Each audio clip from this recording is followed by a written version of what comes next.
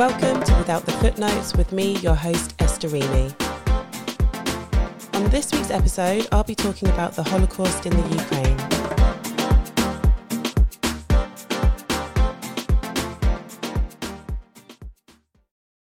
Hi friends, and welcome to Season 3, Episode 6 of Without the Footnotes, not your typical Holocaust lecture.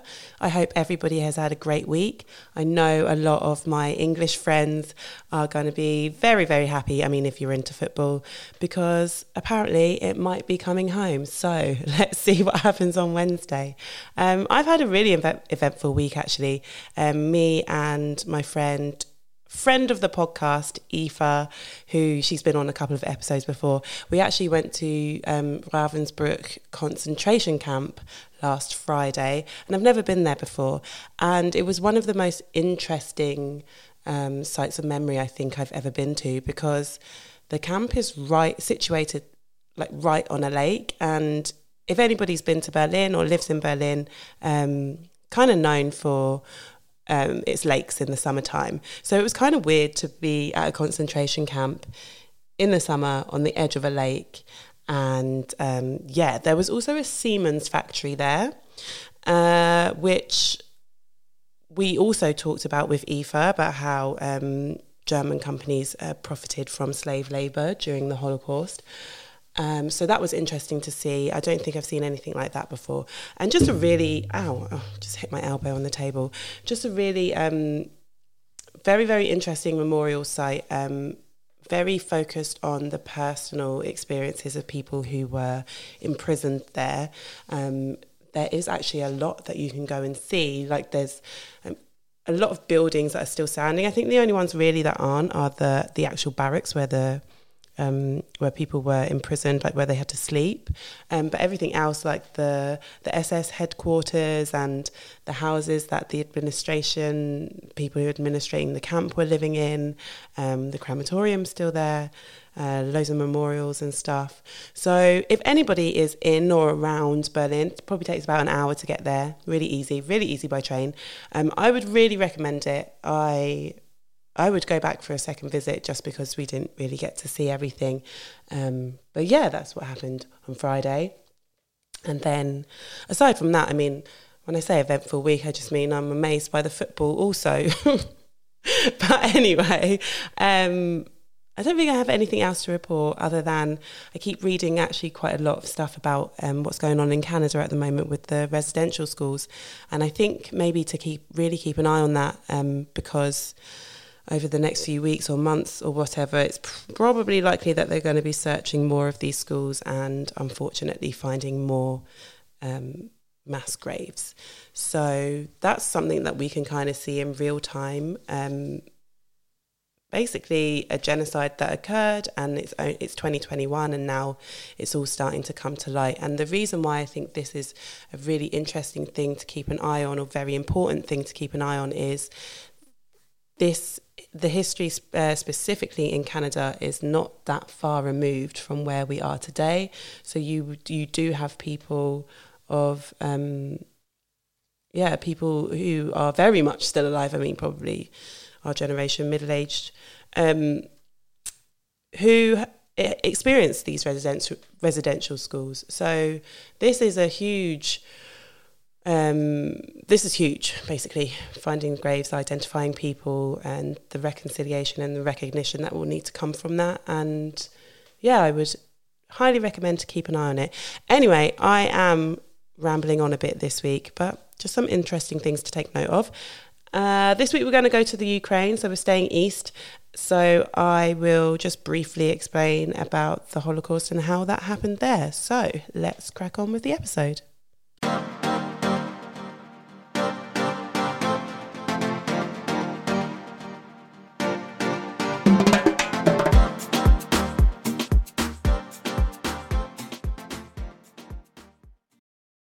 Okay, so here we go. We're going to look at the Holocaust in the Ukraine. So, Nazi Germany invaded and occupied the Ukraine in June of 1941, following the launch of Operation Barbarossa. It is estimated that the Jewish population before the occupation was around 2.7 million, so a very large Jewish community. Before this, Ukraine was a republic that was under the control of the Soviet Union. So the Nazis already had quite a negative ideological viewpoint of Ukraine in general, as the Soviet Union was seen as the home of communism and Jews. So two big enemies to Nazi ideology. And it was Hitler's intention that Ukraine would be home to around 20 million people besides the natives that already lived there. So what did this mean? Well, it meant that there had to be a lot of cleansing to do in the country to make sure that it could be used as Lebensraum. It could be used for Aryan people to go and live in. So how the German occupiers went about this was to immediately distribute propaganda leaflets that vilified Jewish people, stating that they were in fact the enemy and not the invading Germans. So playing on existing anti-Semitic sentiment that existed within the country, the Nazis used propaganda to exasperate this and kind of put themselves in better stead, in fact, when they were the aggressors. Anyway, Jewish people would then be temporarily forced into ghettos or supervised living quarters. And if you've been following this series since the beginning, I think by now you can kind of understand the system that the Nazis had in place to implement the final solution. Like the blueprint, as it were, was to force people out of public life and then making laws saying that they couldn't go to school, they couldn't be educated, they couldn't do certain professions, things like that. And then it would be to concentrate them into specific areas in towns or cities. And then following on from that, they'd either deport them to concentration or death camps or murder them locally. So in the Ukraine, unlike other countries, Jews were not deported out of the country. Instead, people were shot by special units called the Einsatzgruppen, which you may have heard of. And these were paramilitary death squads of Nazi Germany. Sorry, I can't speak. The Einsatzgruppen were paramilitary death squads of Nazi Germany that would follow the army as they occupied specific areas, and they would then carry out the mass murder, whoever they were ordered to kill. So you may have heard this particular method being referred to as the Holocaust by bullets, as shooting people was the primary method that these units used. And this obviously was not the only way that Jewish people were murdered during the Holocaust, but it was a highly significant part of it all. Millions of people really shot to death, which is really gross. So in the Ukraine, the Einsatzgruppen were aided by the German army, Ukrainian police and local collaborators when organising and carrying out these mass shootings. It's thought that around 100,000 people actually joined the police units after the occupation. So what they would usually do was first take the men and boys between the ages of 17 to 45, just remove them from the communities and shoot them. And this was because they were understood to be the most immediate threat to Nazi Germany, to their ideology, being of that specific age group. Then what would happen would be that they would concentrate the rest of the Jewish population in a particular area, and over the next few days either transport or march people to the edge of the town or city that they were living in, under the premise that they were being taken somewhere to work. They would then at times force them to dig their own graves, order them to stand at the edge, and then shoot them. And sometimes when we speak about the Holocaust, because I was thinking about this when me and Aoife went to the camp, this myth that nobody knew what was happening can be quite easy to believe if people were deported out of their town or city to places that the people didn't know where they were going. However, when you have a situation like this, I find it particularly difficult to believe that locals, who at times were also collaborators, could argue that they didn't know what was going on. I would assume that the gunfire alone would be a huge indicator, and that people talk, and word of mouth gets back and it gets around people. But along with actually the logistics of killing and burying thousands of people. We're not talking about 10 people. We're talking about thousands, if not tens of thousands of people. So as you can imagine, that's no menial task. And quite honestly, this is not me comparing people to animals, but like, for instance, if farms have a smell when you go past them, surely thousands of decaying bodies piled into mass graves is going to have an impact on the area around it, just like the smell of animals would have an impact on the area. I don't know. Anyway, I digress. But this whole "we didn't know anything was happening" argument really winds me up. And from what I can gauge from reading about the Holocaust for so long, and obviously watching documentaries, all this kind of stuff, and visiting these sites of memory, is that this was happening in front of people's faces. The camp that I went to on Friday was on the edge of a lake that was opposite a town. You could see the church, you could see people's boats, you could see houses. And the crematorium was right on the edge of the water. So, I mean, the smoke, like everything. Anyway, I just don't believe that nobody knew anything. I think people just ignored it. And then after the war, there was so much shame and guilt about it that that was just what came out. That was the general consensus. Oh, we just didn't know. Maybe you didn't know exactly what the conditions were, but people don't just walk out of your city one day like you would, especially if they're not transported. You would see them go. You would see the signs and the notifications for Jewish people specifically to meet at a specific place at a specific time for a reason.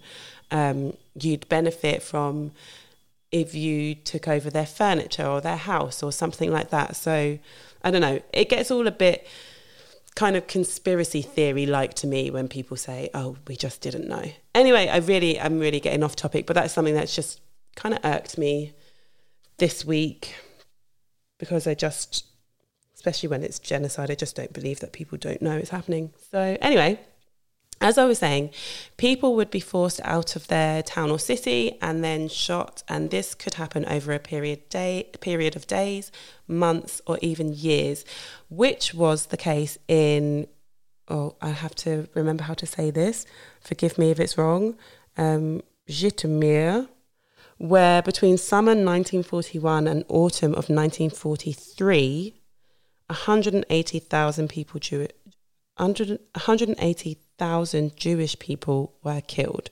So this is slow and steady, like execution of people if it's happening over the course of 2 years, essentially.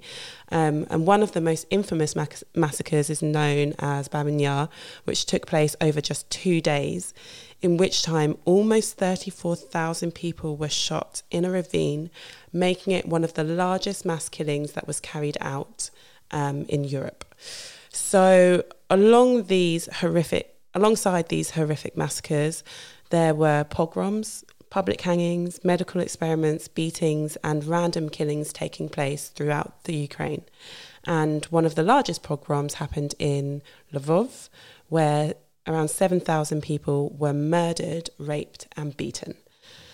It's estimated in total that around 1 million Jews were actually murdered in the Ukraine. So all in all, a huge, like an incredible amount of people. And that is my brief look at the Holocaust in the Ukraine, predominantly by bullets and also some other means of smaller scale killing. I think it's very important to note with Ukraine in particular that a very different method was used to what we kind of are probably used to in a more Western understanding of the Holocaust, which is Auschwitz and the camps and everything. But these were huge, large-scale, systematic massacres. And that's it. If you go to the United States Holocaust Memorial Museum website, they have a Holocaust encyclopedia. And today I found, just if you prefer visuals, there's a picture of the Einsatzgruppen activity. And so this can give you actually a perspective of how widespread what these killing units were doing in the Ukraine. and just like the different locations, and then maybe you want to have a look at more specifically what happened in different places, different towns and different cities, if you are interested in that. Also, I think I've mentioned on the podcast before, Christopher Browning actually wrote about the police battalion that murdered people with guns, Ordinary Men. Yeah, that's the book. Specifically about the Ukraine, I'm not that clued up on, but I would look up the Babyn Yar Memorial site. I think it's fairly new, but if you go on YouTube, I think they have some stuff in English that you can watch about that particular massacre, and then they obviously will talk about the Ukraine in general. So yeah, if you're interested in that.